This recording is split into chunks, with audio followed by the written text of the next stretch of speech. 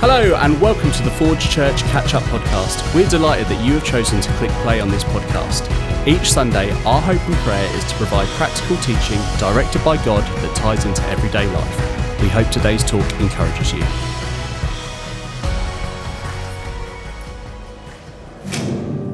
Church.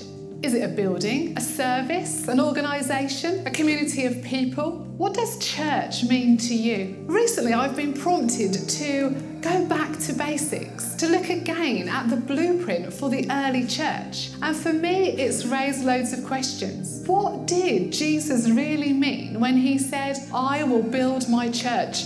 What were the building blocks for the early church, that time of a new way, a new following? And are we still replicating them today? You know, I have the opportunity to speak with lots of people about faith and church. And sometimes I'm left wondering if we have become attenders of the church rather than seeing ourselves as the church. You know, I think if we've become attenders, then I think this is time for change. This is the time to see ourselves as God sees us. This is time to see in a new way all that God wants for us in this exciting, driven, purposeful life where he sees us as a valued and important part of his church. Church is not for spectators. Church is a community of people rolling up their sleeves, looking at the blueprint and playing their part.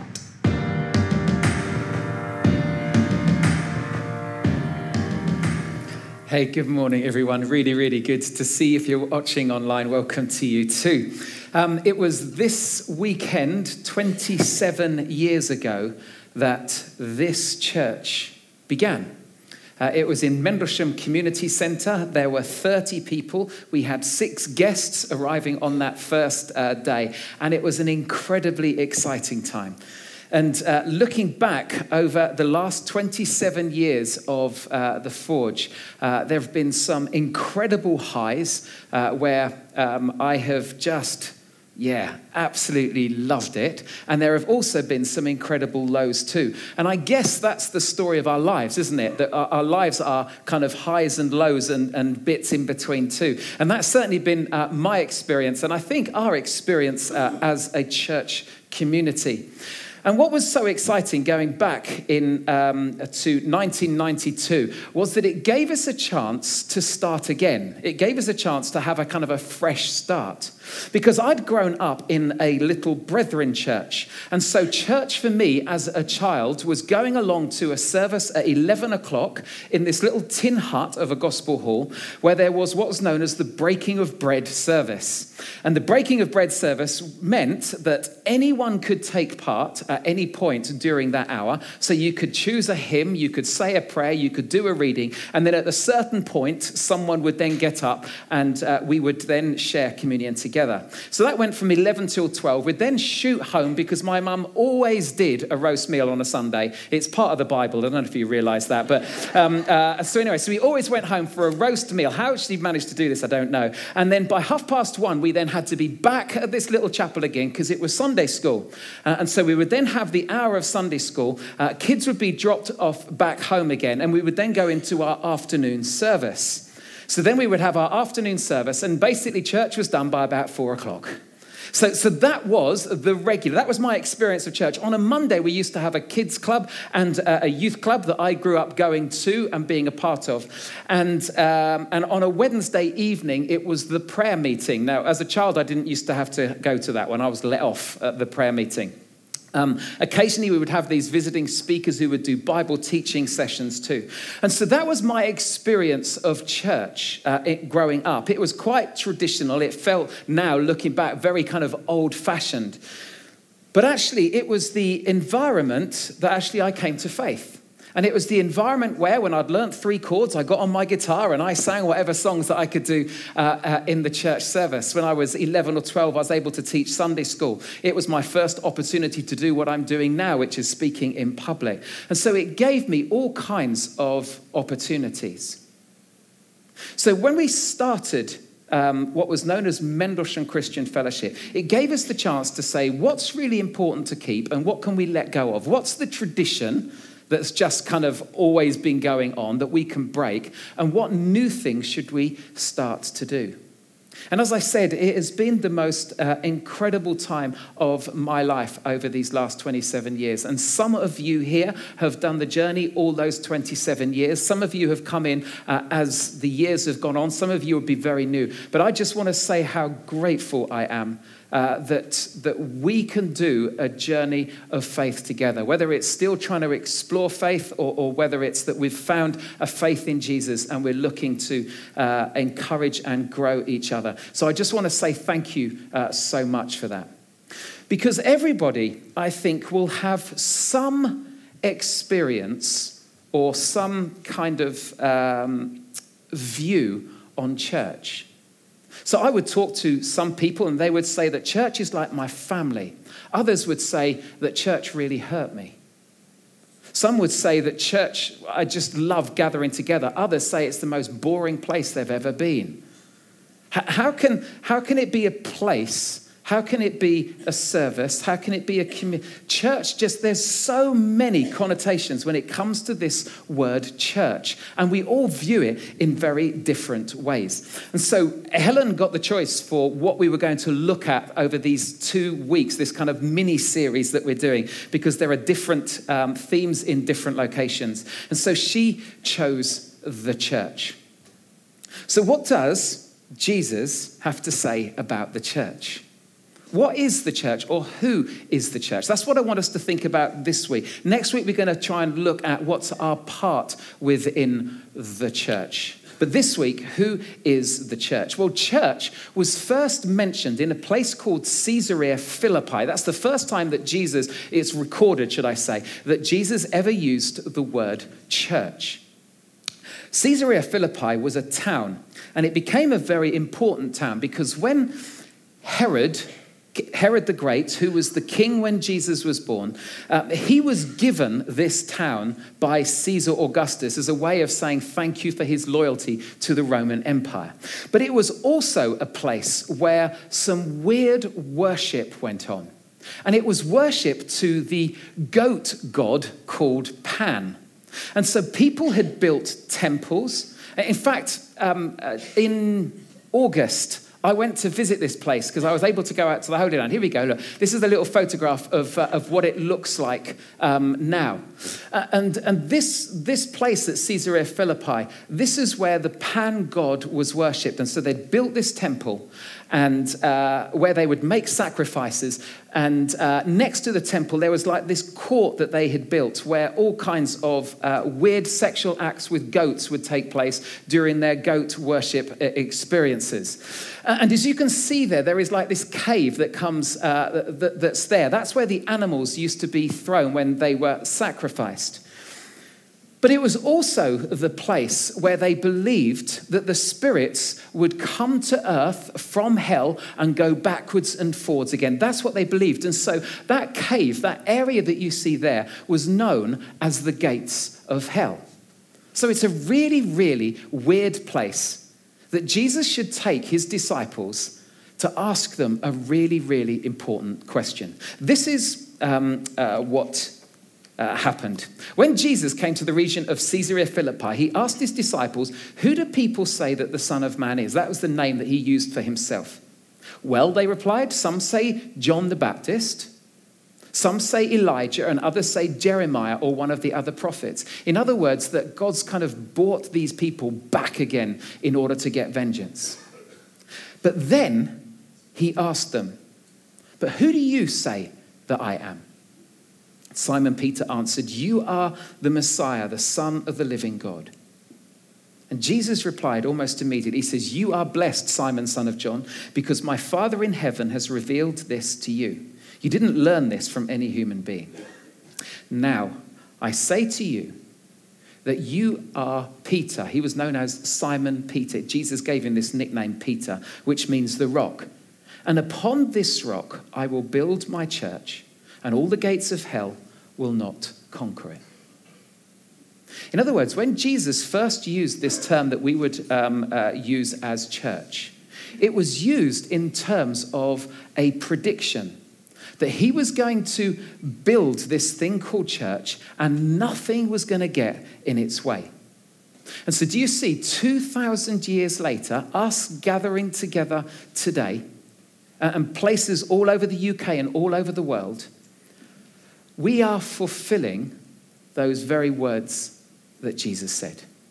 He predicted us. Isn't that interesting? That he predicted us 2,000 years ago. And the foundation on which this thing called church, which we'll come on to in just a moment, the rock on which everything else would be built from, would be the inspired statement that Peter made regarding Jesus' identity. What did he say? That you are the Messiah, the Son of the living God. And so Jesus uses this clever word play. And he says, Simon, you're going to be called Peter, which means the rock. And on this rock, in other words, on what it is that you have said about me, the church is going to be built. And 2,000 years later, that is probably the only unifying thing in churches today, that a church would believe in who Jesus is, that he is the Messiah, the Son of the living God. The church is split and divided over just everything else, but on the whole, that's the one thing that we have stayed united over. And Jesus asked these disciples the question, who am I? And that is still the central question that every single one of us has to be able to come to an answer about. Who is Jesus?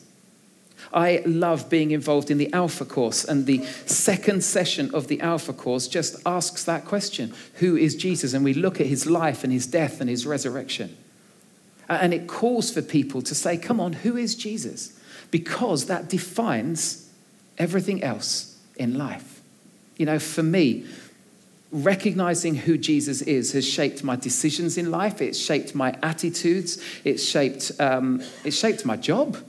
I mean, this is why I do what I do, because of who I believe Jesus to be. And church, the problem is that church has this incredibly religious connotation to it, doesn't it? You mention church to anyone and go, oh, religion, don't like religion. And they kind of take that step back because they don't like church. Actually, the term that Jesus used for church wasn't church. Did you know that? He didn't actually use the word church, not just because he was speaking in a different language. He used a different word. And the word was this. It was called ecclesia. And ecclesia basically means a gathering together of people for a specific purpose. But that wasn't a religious term. That was just for whenever. So Ipswich supporters or Norwich supporters, when they gather together, it's known as an ecclesia. Well, Norwich is known as a waste of time, but you understand what I'm getting at, don't you, yeah? So soldiers gathering together to fight, it's known as an ecclesia. It's a gathering of people for a specific person, or for a purpose, I mean. And so when Jesus used this term, what he was saying was this, that I am going to build my own gathering, my own community of people, and the foundation of this community is me. That's what he's saying, because it's on the declaration of Peter that you are the Messiah, the Son of the living God. That's the foundation. Basically, everything else of this community works from the fact that Jesus is who he claimed to be, which is God himself. And so over the 3 years that Jesus was ministering to people, he taught about what this new community, this new gathering of people built around him, what that community would look like.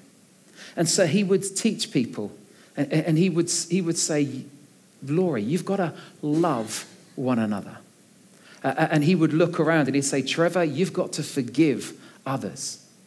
And he would teach, and he would say, Penny, you have to disciple people. You've got to make disciples. You've got to live it out and teach others to live my way.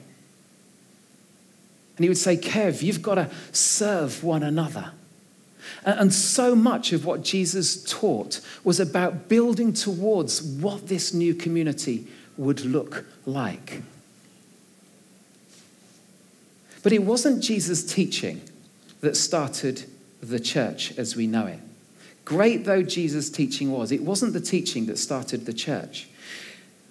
It was started because of an event that took place, and an event that was so profound, so unexpected, so revolutionary that it turned the first Christians or first followers of Jesus, it turned their lives upside down.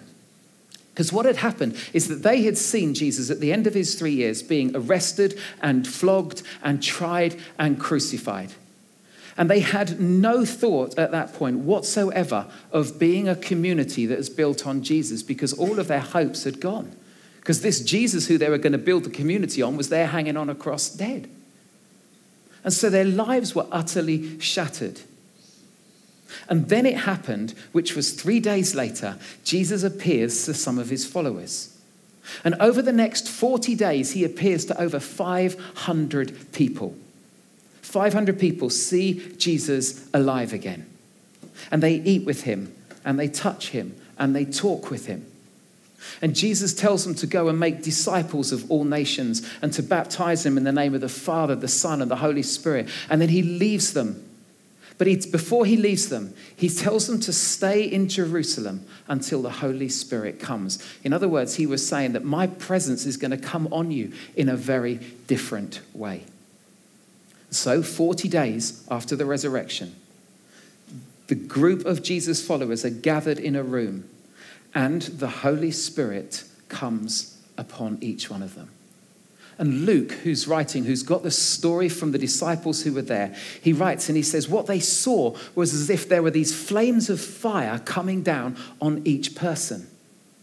And then there was in the room, there was this sound like this mighty wind, as if there was going to be a movement somehow. And there was going to be a movement. It was called the Jesus movement, which would start to spread out and affect the whole world.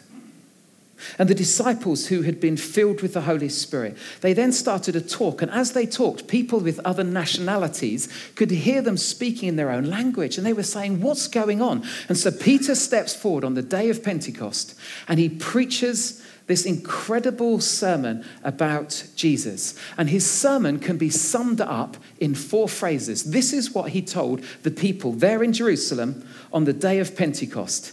He said this: you killed him. God raised him. We've seen him. Now say you're sorry. That's what he did. If you read his long sermon, that's basically what he was saying. That you killed this Jesus, the Messiah. You killed him, but God raised him, and we've seen him. Now you say you're sorry. This is how it's recorded by Luke. So let everyone in Israel know for certain that God has made this Jesus, whom you crucified, to be both Lord and Messiah.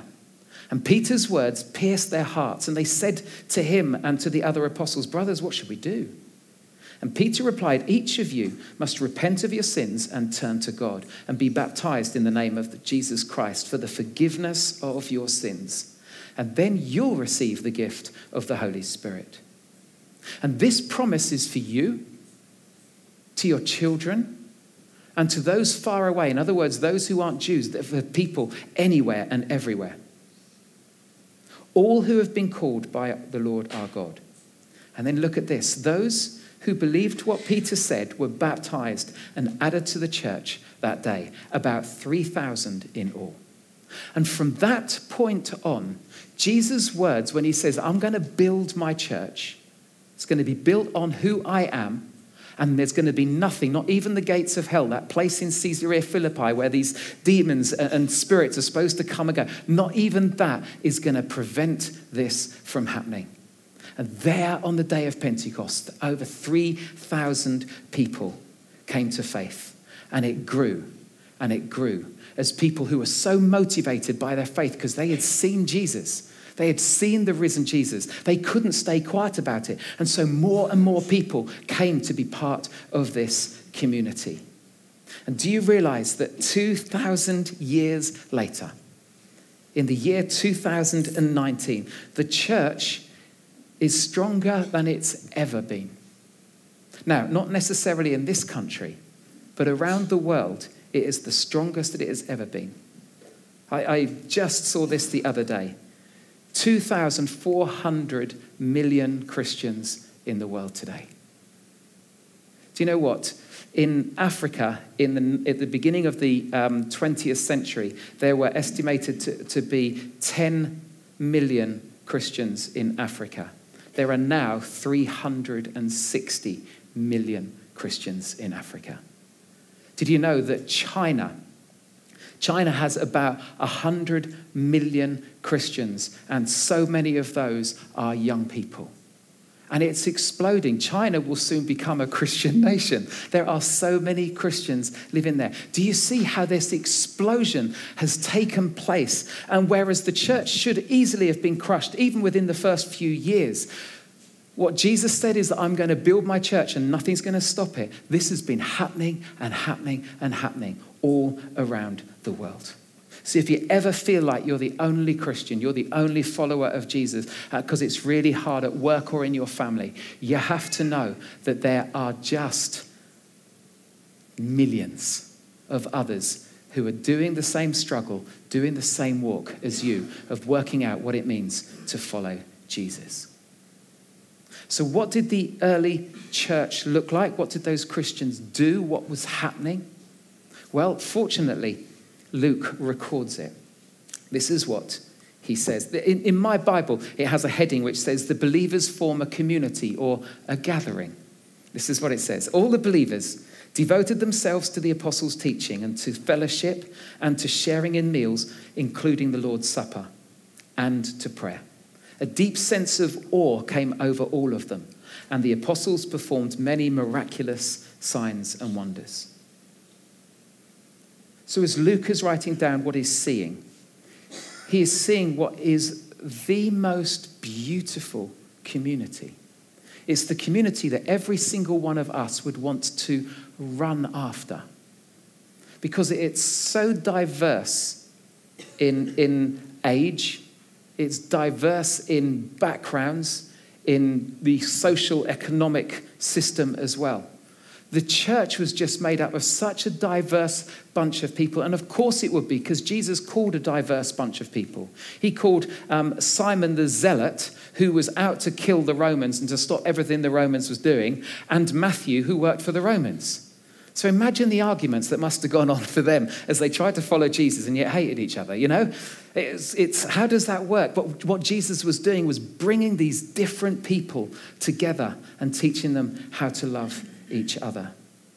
And so the apostles' teaching was based on what Jesus had taught. They weren't making it up. They were just teaching what they'd heard Jesus teach. Jesus hadn't gone through life on his own, but he'd built a community that he could lean into, as well as who he could disciple. So they became a community that they could lean into and so that they could disciple. Food was central to the community.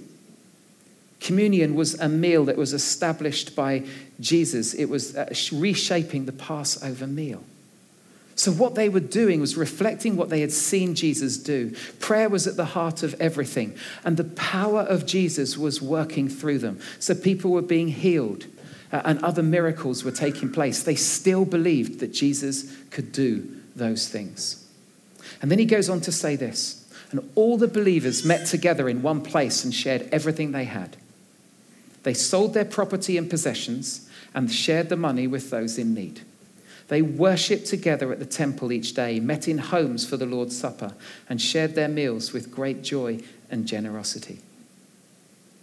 Suddenly, being part of this new community meant that stuff didn't have the value in the same way. You have a need, let me sell something so I can meet your need. It was beautiful. They weren't coerced to do it. They just did it because they were a community. They wanted to support each other.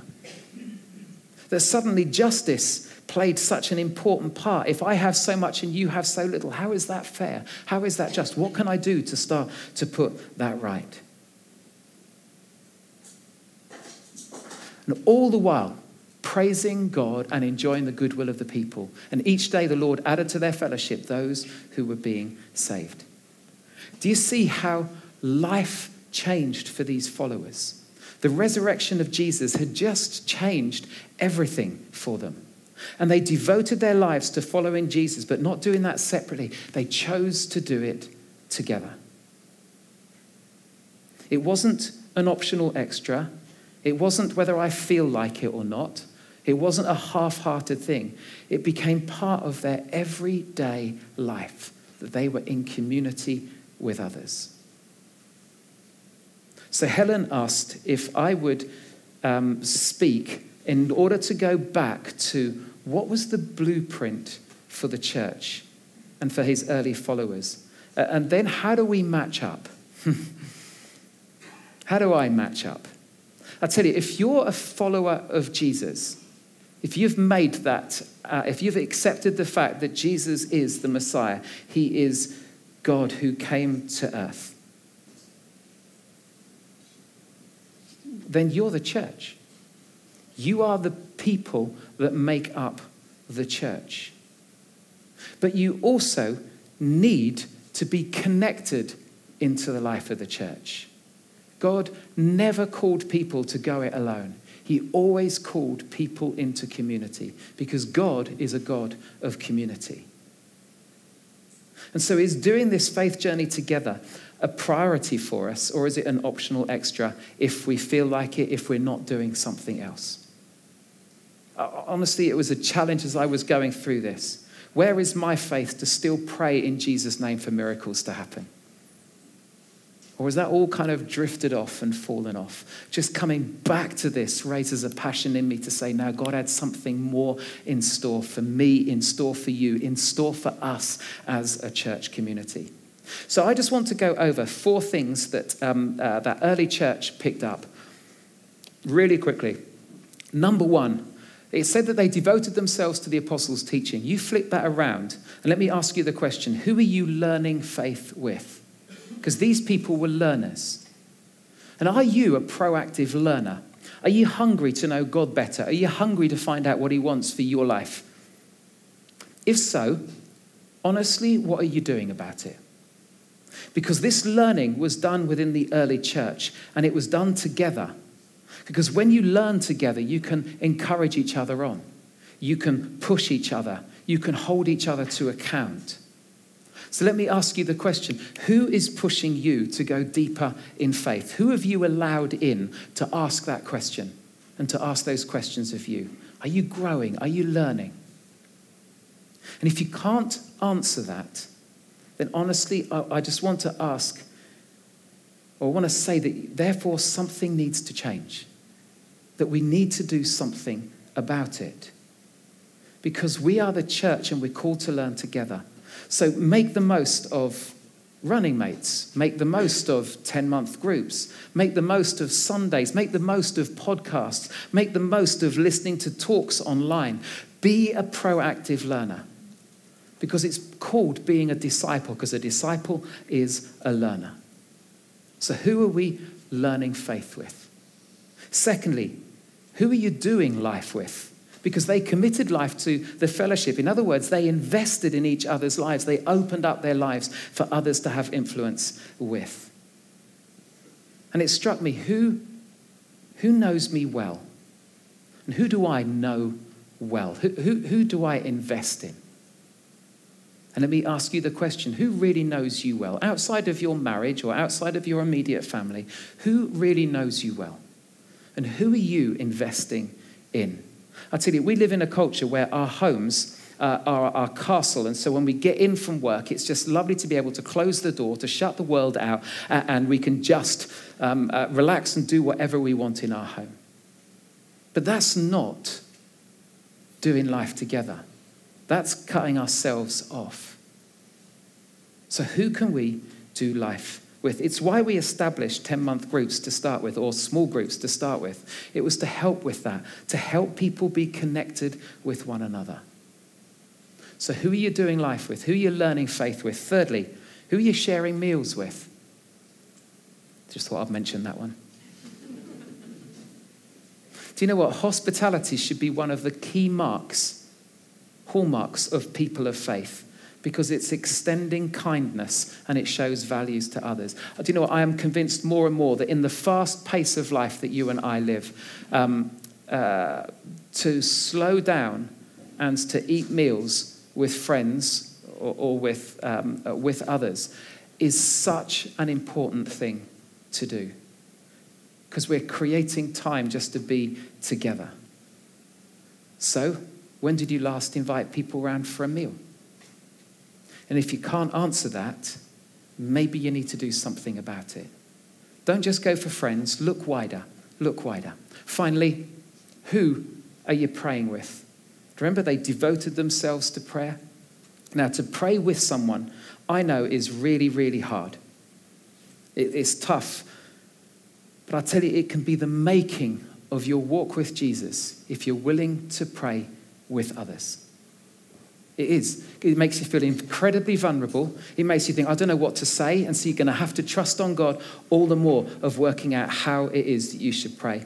Prayer is this direct conversation with God. It's showing our dependence on God. So are you creating time to pray? But are you creating time to pray with others in friendships? And if you can't answer that, then maybe you need to do something about it. So this week, just have a look at this. Have a look what's up there on the screen. What step can you take to learn with someone this week, or to do life with someone this week, or to eat with, or to pray with others? What one step can you take? Because you can listen, you can agree and do nothing. And that's foolish. So come on, just have a look at that list. Which one? This week, could you proactively step out to say that I want to model something of what Jesus called us to model? To learn with, do life, share meals. And when you've thought of that something, I want you to ask that you stand. So if you've got something in mind already, could I ask that you stand?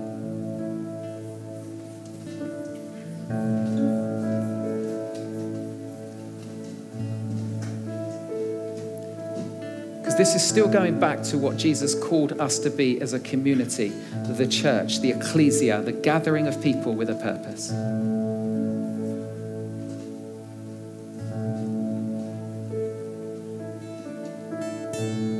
Let me pray for you. Father, I pray that you would help us to live out the blueprint that you set out for what church can be, of a gathering of people, a community of people who serve and love and share life together, who grow together. Lord, for whatever it is that you've put in our minds, would you help us to act on that now, on this week?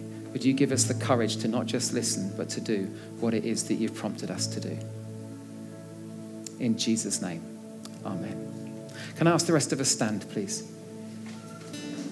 We're going to do something. We can choose to do something which the early church did, and that is to share communion together. So the band are going to lead us in our final song. And as we sing this song, I just want to encourage you. There is a place with bread and wine down here, and there are two at the back as well. And just to come forward, and it's that reminder of what Christ has done for us, of giving his life for us. The bread, his body broken, the cup, his blood, which is shed for us. They worshiped together in the temple each day. They met in homes for the Lord's Supper. So let's share bread and wine together as we sing. What a wonderful name is the name of Jesus. That's all for this week. Thanks once again for joining us. We'd love to keep the conversation going, so please check us out on social media at Forge Church, and check out our website, forgechurch.com, where you can give financially, watch new content, and see any details of events we have going on here at the Forge. See you next week.